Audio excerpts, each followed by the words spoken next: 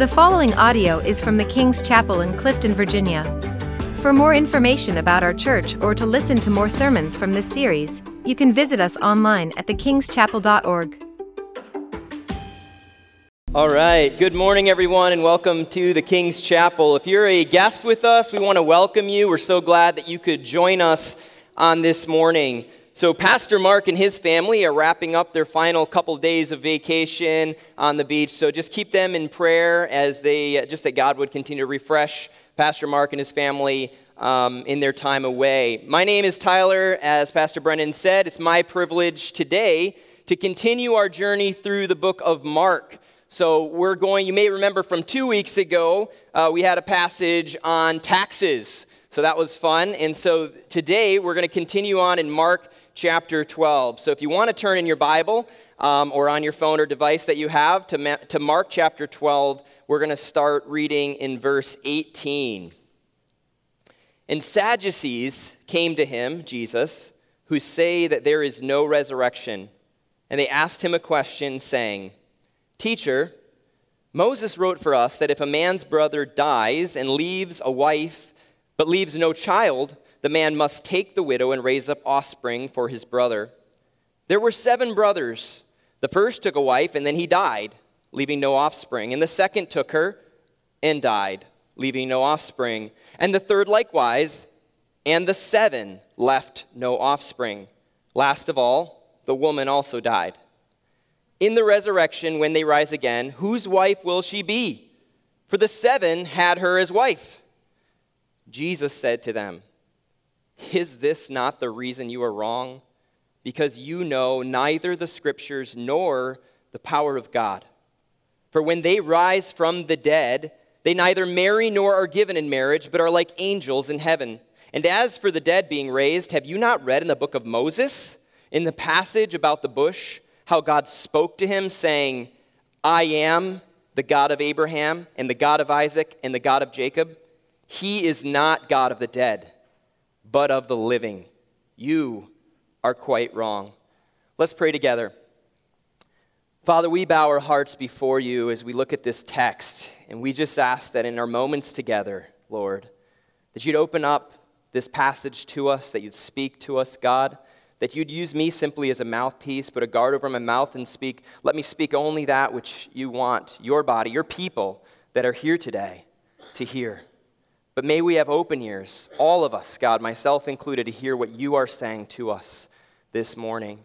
And may it not just result in hearing a message, maybe a couple of thoughts to take away, but God, actually be seeds of transformation in our lives, Lord.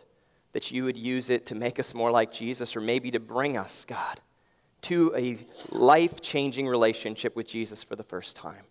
So do your work this morning, we pray. In Jesus' name, amen. All right, let's just back up a moment and talk about the context here. So if you back up a little bit, right before this happens where the Sadducees come to Jesus, it actually says back in verse 13, and Pastor Mark preached this message, it says some of the Pharisees and Herodians had come to Jesus. So let's just talk a little bit about cultural context. There was a bunch of different groups at this time. So Israel at this time was being ruled by Rome, and they had limited rights. Essentially, if you read through the Gospels, you'll see some of those implications. So you had these different groups with different ideas on how to make their world better. Not that unlike today, right? Different camps of thought. And so 2 of those groups mentioned throughout the Gospels, you had the Herodians. So the Herodians, they believed in using essentially manipulation and trying to get close to power and to kind of control who would be the next rulers of their provinces or areas. Whereas the Zealots, another group, they believed, both political groups, the Zealots were over on the other side and they just wanted to overthrow Rome, so with violence. And so they were constant movements there of efforts to undermine and overthrow Rome, whereas other groups like the Herodians, again, were trying to just get close to power and influence power, manipulate power. Then you have these 2 other groups, the Pharisees and Sadducees. So the Sadducees, they were kind of this higher class They had a lot of wealth, a lot of influence, a lot of power. They ruled the temple, whereas the Pharisees were more of your middle class. They operated more on the synagogue level, so these smaller synagogues where the Jewish people would gather all throughout the villages throughout Israel. So the Pharisees, basically, they would take the written word of God and they would add thousands of commands, literally, to the words of God to say, this is how you apply it. Okay, and so there was just this mammoth amount of information that they would teach, and a lot of their problems were with Jesus were he didn't honor their traditions, right? And so they would constantly come at him for that. Whereas the Sadducees were a little bit on the flip side, okay? So they had a lot of power, a lot of political influence, a lot of control. They were very logic-based. They only believed in the first 5 books of the Old Testament, the Torah, which was known as the books of Moses. So if you go into the beginning of your Bible there, basically Genesis, Exodus, Leviticus, Numbers, and Deuteronomy, that was what they held to. They didn't agree with anything else, basically. They didn't really teach the prophets. They didn't believe in any of the other teachings that the Pharisees and other Jewish people would. And they did not believe in the resurrection or even an afterlife. They didn't even believe in spirits or angels, any of that. They're very logic-based, what I can see. They believed in the law. That was something that had been passed down, but they didn't believe in all these other things. Now, where would this apply today? You know, what might a modern-day Sadducee look like? Even if you look back at some of the founding fathers, right, of America, you could take a guy like Thomas Jefferson. He did hold to certain elements of Christianity, but there's actually a copy of his Bible where he took, and anything he didn't agree with, he just would cut it out, okay? And so he was, this isn't true. This isn't true. And he just had his own, it's like, I'm going to agree with this and not with this. It's any time you take the words of God, essentially, and cut what you don't agree with out. That's what the Sadducees had done.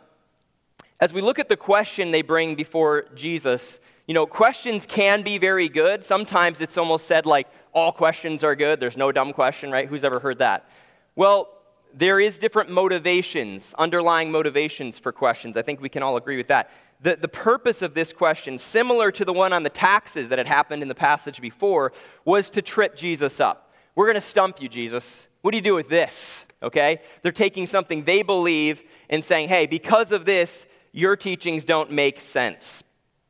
Now, diving in a little bit into what they're saying, let's just look at this as well. So the law of the widow and the brother-in-law. We're not going to exhaustively go through the Old Testament and dive into all of the intricacies of this law. Here's what I want to cover. The Old Testament intent behind this command, this law, right, was they lived in a time period where women like widows in particular, if you look at the teachings of Moses as they're coming out, so they had been slaves for over 400 years. And these people didn't value themselves or the most vulnerable among them, especially, right? So if you're not even worth anything, you're just a slave and you've had this mindset passed down for hundreds of years, think of the diminishment. I mean, if I'm not even that important, how much less important is a widow, right? Husband's gone, probably cursed by God, that's why he died. There may be some of that thought. And so the command of Moses given by God was one of compassion. It was one of caring for the most vulnerable among them. And that was the purpose and intent. And also because the land was given out by fathers' names, okay? And so when they went into the promised land, as they took over different parts of this land, essentially, if a husband dies and, this widow is left, her land could be taken from her. And so there was a lot of intent behind this law of compassion and of preservation of legacy for the people in that time period. It was essentially a social system at that time. In the New Testament, there's other applications, other scriptures that we can learn from in terms of how the early church handled widows. You may remember in Acts where there were some widows that were not cared for as well as the others. So at that time, the Jewish widows, the widows, some of the widows were being taken care of, whereas those that spoke Greek, they were not being taken care of as well. You can read that in the early portion of the book of Acts. And so the 7 deacons were raised up to make sure that food was distributed and that all of these widows were cared for. So we see the heart of God throughout Scripture in various ways in terms of caring for the vulnerable, and that's what this was. As we look at Jesus' answer here, One of his replies are, he says, you don't know the scriptures nor the power of God. And he says that in the life to come, when they rise from the dead, they neither marry or are given in marriage, but are like angels in heaven. There's a mystery about the life to come that we're limited in imagining, right? And what Jesus is saying essentially here is there's a higher plane of existence in the resurrection and the new life to come that you can't wrap your mind around that will allow all of this to make sense. It's not just a continuation of life as we know it. Now, I know there's the very familiar cultural movie, right? It's a Wonderful Life where, at the end, there's the angel wings, right? And he's going to be an angel. So you notice Jesus didn't say, you're going to be angels, okay? That's not what he says. He says, you're going to be like angels. And he's speaking in a context where they had an understanding, teachings of what angels were, and there was a mysterious element there, and he's saying, you're going to be like angels. There's going to be another dimension to reality that you can't imagine now. And then he references the burning bush. He says, you know neither the scriptures nor the power of God. And he brings up this story. So it's interesting that Jesus meets them where they're at. You see, remember, the only portion of scriptures, they had the Old Testament at that time, the only portion of the scriptures that they believed in were the 5 books of Moses, right? And he speaks to them from those books, right? A story that they would believe in. Moses was their guy, all right? He was the one that wrote the book that they believed in, right? The 5 books that they believed in. And so he uses those books to address them. Now, I just want to ask the question, when he says this, you neither know the scriptures nor the power of God. I think the intent behind our hearts when we approach scriptures matters. And I just want to ask you a question. Do you read the Bible just to gain knowledge or from a genuine hunger to know God? In John 5:39, Jesus says, again, speaking to these religious leaders, he says, you search the scriptures because you think that in them you have eternal life, yet you refuse to come to me that you might have life. And Jesus points out a very important thing in the passage we're looking at, as well as this other passage in John. I love this book. This book is powerful. This book has changed my life, and I know many of you as well. But apart from the Spirit of God, apart from this being a means to know God, it's just a book with words on a page. And the power within this book is simply the person that's behind it, which is God himself. And so I think it's important for us to recognize, like the Sadducees, sometimes we can take the wrong approach, and it leads to a wrong belief. And that's what he's addressing. So back to the passage here as he addresses them, it says, for the dead being raised, have you not read in the book of Moses, in the passage of the bush, how God spoke to him saying, I am the God of Abraham and the God of Isaac and the God of Jacob. He is not God of the dead, but of the living. You are quite wrong. So again, he uses stories they agreed with, and he says, hey, this story, and we'll look more at it in just a few moments here, about Moses before the burning bush. He says, this is God speaking, and he says, I am the God of Abraham, Isaac, and Jacob. He didn't say, I was their God, I am their God. In other words, present tense. They're alive when God appears in this burning bush. And he's saying, you're missing the whole point. You believe in these teachings of Moses. It's right there.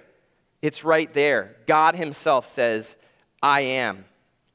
Sometimes, again, we can approach God as past tense and future tense, right? What God's done and what he's going to do, and we can miss him in the moment. And as we continue with some applications here this morning, I want to challenge all of us. Are your stories about God primarily about what God's done in the past, or what you hope he's going to do in the future? Or is the I am showing up in your daily life? And if he's not, this is not about condemnation or guilt, friends. This is about God wanting to meet us this morning as the I am. He's wanting to show up in our lives daily, hour by hour. Do you know I am? There's three primary types of people in this passage that I want to spend the remainder of our time looking at. The doubter, the desperate, and the disillusioned. So the doubter is represented by the Sadducees, in that they picked and choose what to believe. They doubted certain aspects of what God had revealed himself. They certainly didn't believe beyond those first 5 books. I want to, as we look at how Jesus addressed them, I want us to look back at this story real quick in Exodus chapter 3. If you want to turn there, feel free. Exodus chapter 3, starting in verse 1. So this is the story that Jesus is addressing that they would have known well. In fact, many of these men probably had it memorized. Now Moses was keeping the flock of his father-in-law Jethro, the priest of Midian, and he led his flock to the west side of the wilderness and came to Horeb, the mountain of God. And the angel of the Lord appeared to him in a flame of fire out of the midst of a bush, and he looked, and behold, the bush was burning, yet it was not consumed. And Moses said, I will turn aside to see this great sight, why this bush is not burned. When the Lord saw that he turned aside to see, God called to him out of the bush, Moses, Moses. And he said, Here I am. And then he said, Do not come near. Take your sandals off your feet, for the place on which you are standing is holy ground. If you're here this morning and there's parts of the Bible or what God said that you're wrestling with doubt, first of all, we want this to be a place where you can wrestle with those doubts. Amen? So keep coming and make this community your home. But as we look at this passage here that Jesus used the story from to talk to these men, the first thing in this story about Moses that's really interesting is he says, take off your sandals because the very ground in which you're standing is holy. We are standing right now on a giant blue-green ball that's spinning, depending on the location, your location on Earth, between 700 and 1,000 miles per hour. We're spinning around that fast, okay? While simultaneously hurtling through space around the sun, okay, at a speed of 67,000 miles per hour. Like, can you wrap your head around that? Meanwhile, we now know that the universe is expanding at an exponential rate going outwards. It's already beyond comprehension, but it's expanding outwards at an exponential rate. So that's big picture. What about small picture? Every adult in this room has 60,000 miles of blood vessels running through your body, which is enough to circle the globe, the earth, 2 times. That's how many blood vessels are in your body.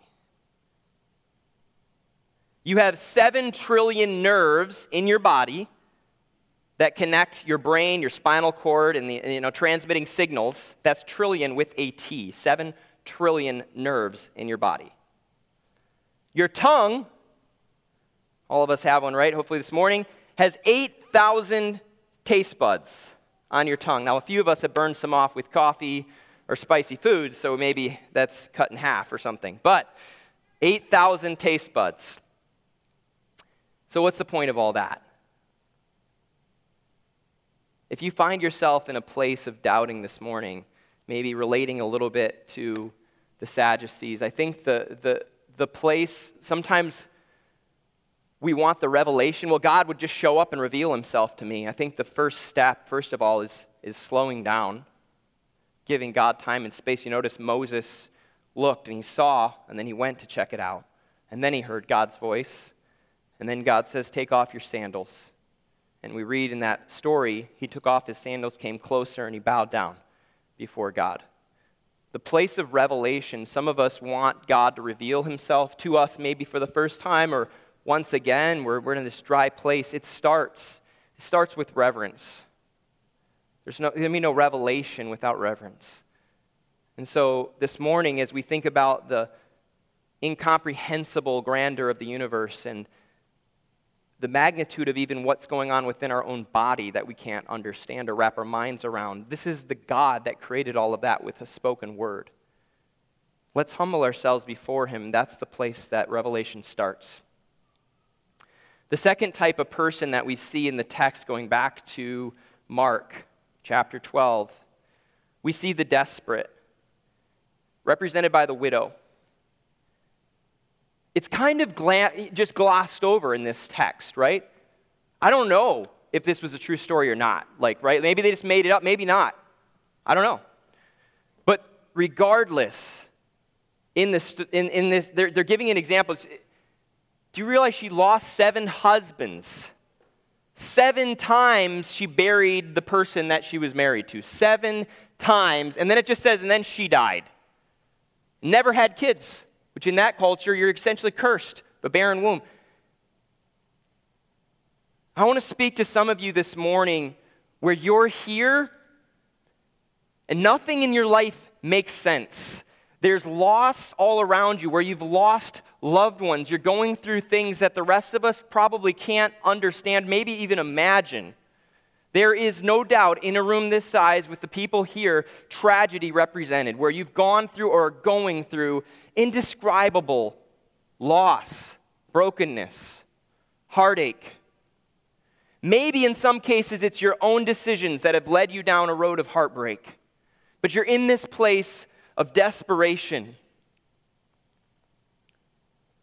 I want to remind us this morning, there is hope beyond this life. And for some of us, only the resurrection is going to make sense of what we've went through. And only a life to come. Jesus gets you. Remember the story when Jesus was on his way to literally call Lazarus, his friend who had died days before, out of the grave. What does it say? On his way there, he knows what he's going to do. He's not worried. He's not afraid. Oh, what if God, what if this doesn't work? No. Jesus knows what's about to happen, but the heartache of people wailing and the loss, it says Jesus wept. 2 of the most powerful words in the New Testament. Jesus wept. Why did he weep when he knew he was going to raise Lazarus from the dead? Because he feels our pain. You see, Hebrews says we have a high priest that can be touched with the feeling of our infirmities, the things that we go through. And this morning, even though none of us can fully comprehend or understand or maybe even sympathize fully with what you've gone through, there's a God who can. And there's a day coming when every wrong will be made right, every tear will be wiped dry, every evil tyrant will stand before the judge of the universe, and all things will be made new and experience their ultimate meaning and purpose in him and in the life to come. And God wants to give us hope this morning if that's you. And that's what Jesus is saying. No doubt in that crowd, there was some that identified with that widow as these men, these religious leaders, trivialized her suffering in light of a theological thing that they hoped to trip Jesus up with. And Jesus gets to the heart of it. There's a resurrection coming that will make sense of everything. And you're missing the point, he says. The power of God is beyond what you can imagine.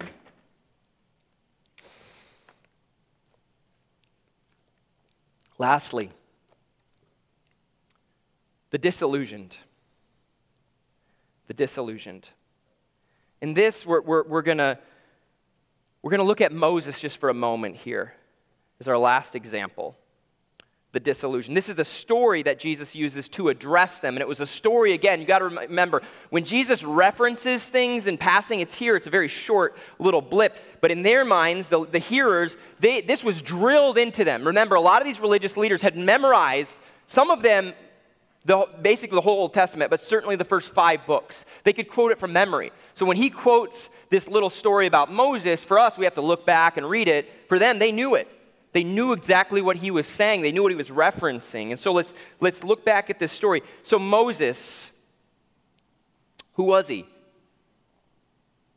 His entire generation, all of the young babies born during his time period, with few exceptions, were killed by a wicked tyrant of a leader, Pharaoh, in Egypt.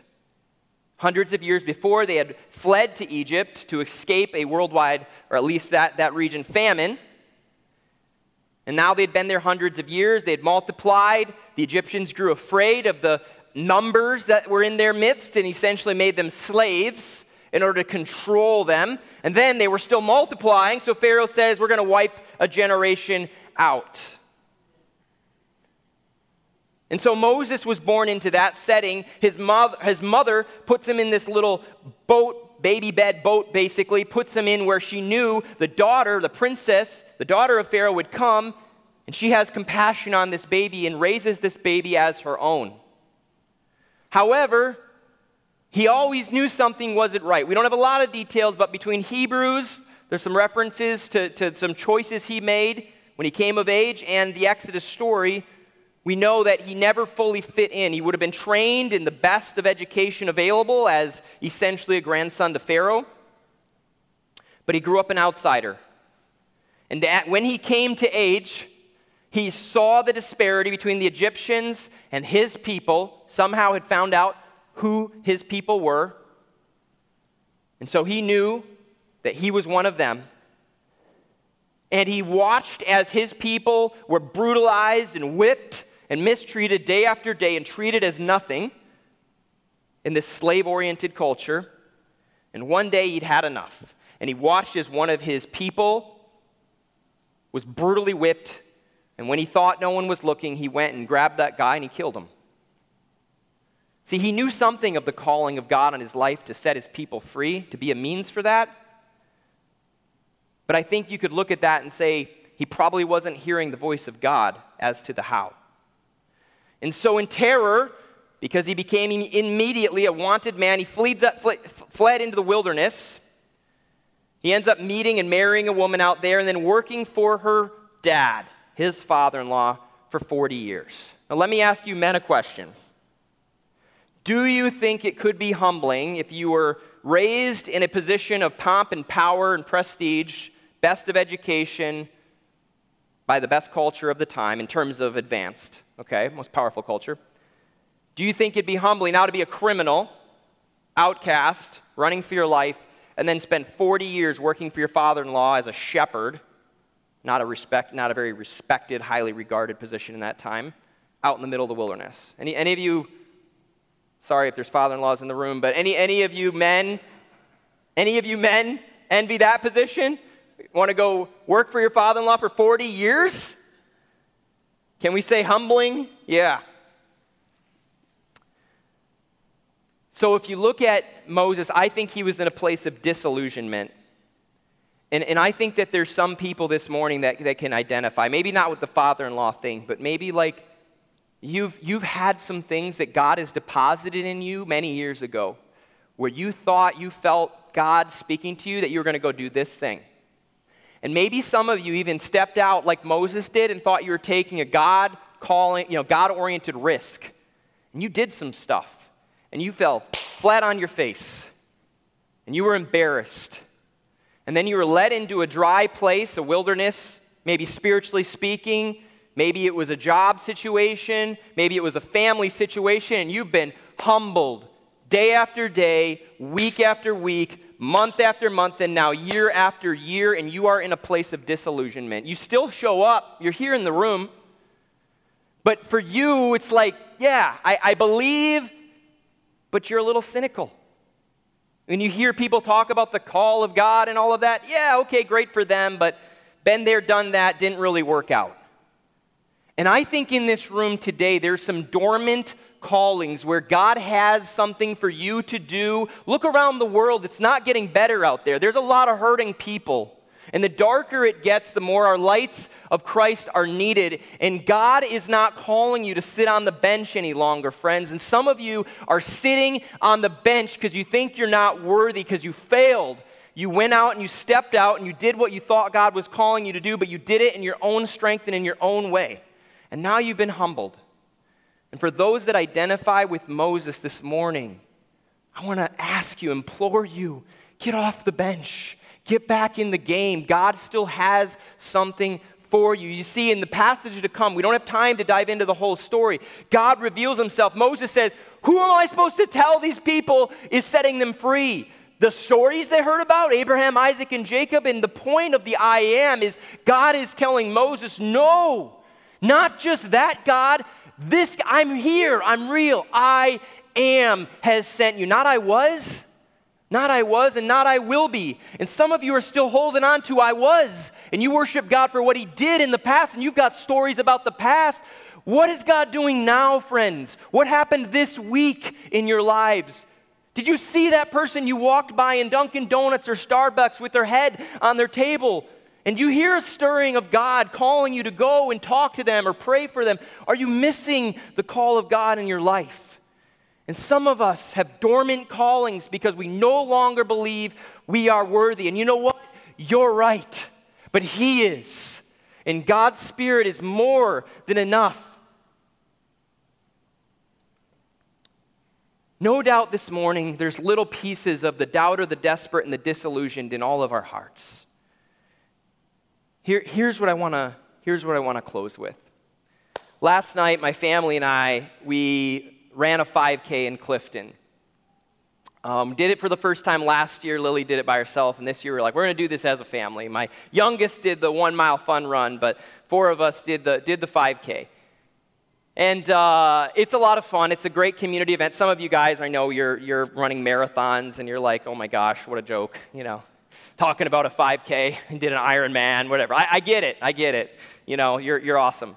But for the rest of us, a 5K might actually be, a stretch. Okay, so we're out there running.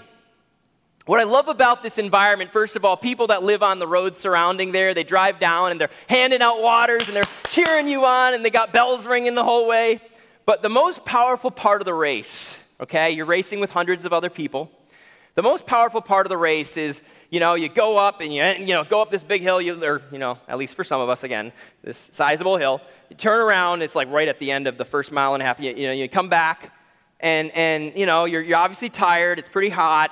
You're coming back, and as you're rounding that last bend, okay, there's just this, loud, like bells ringing, everybody's cheering, clapping, go, go, go, go, go, you got this.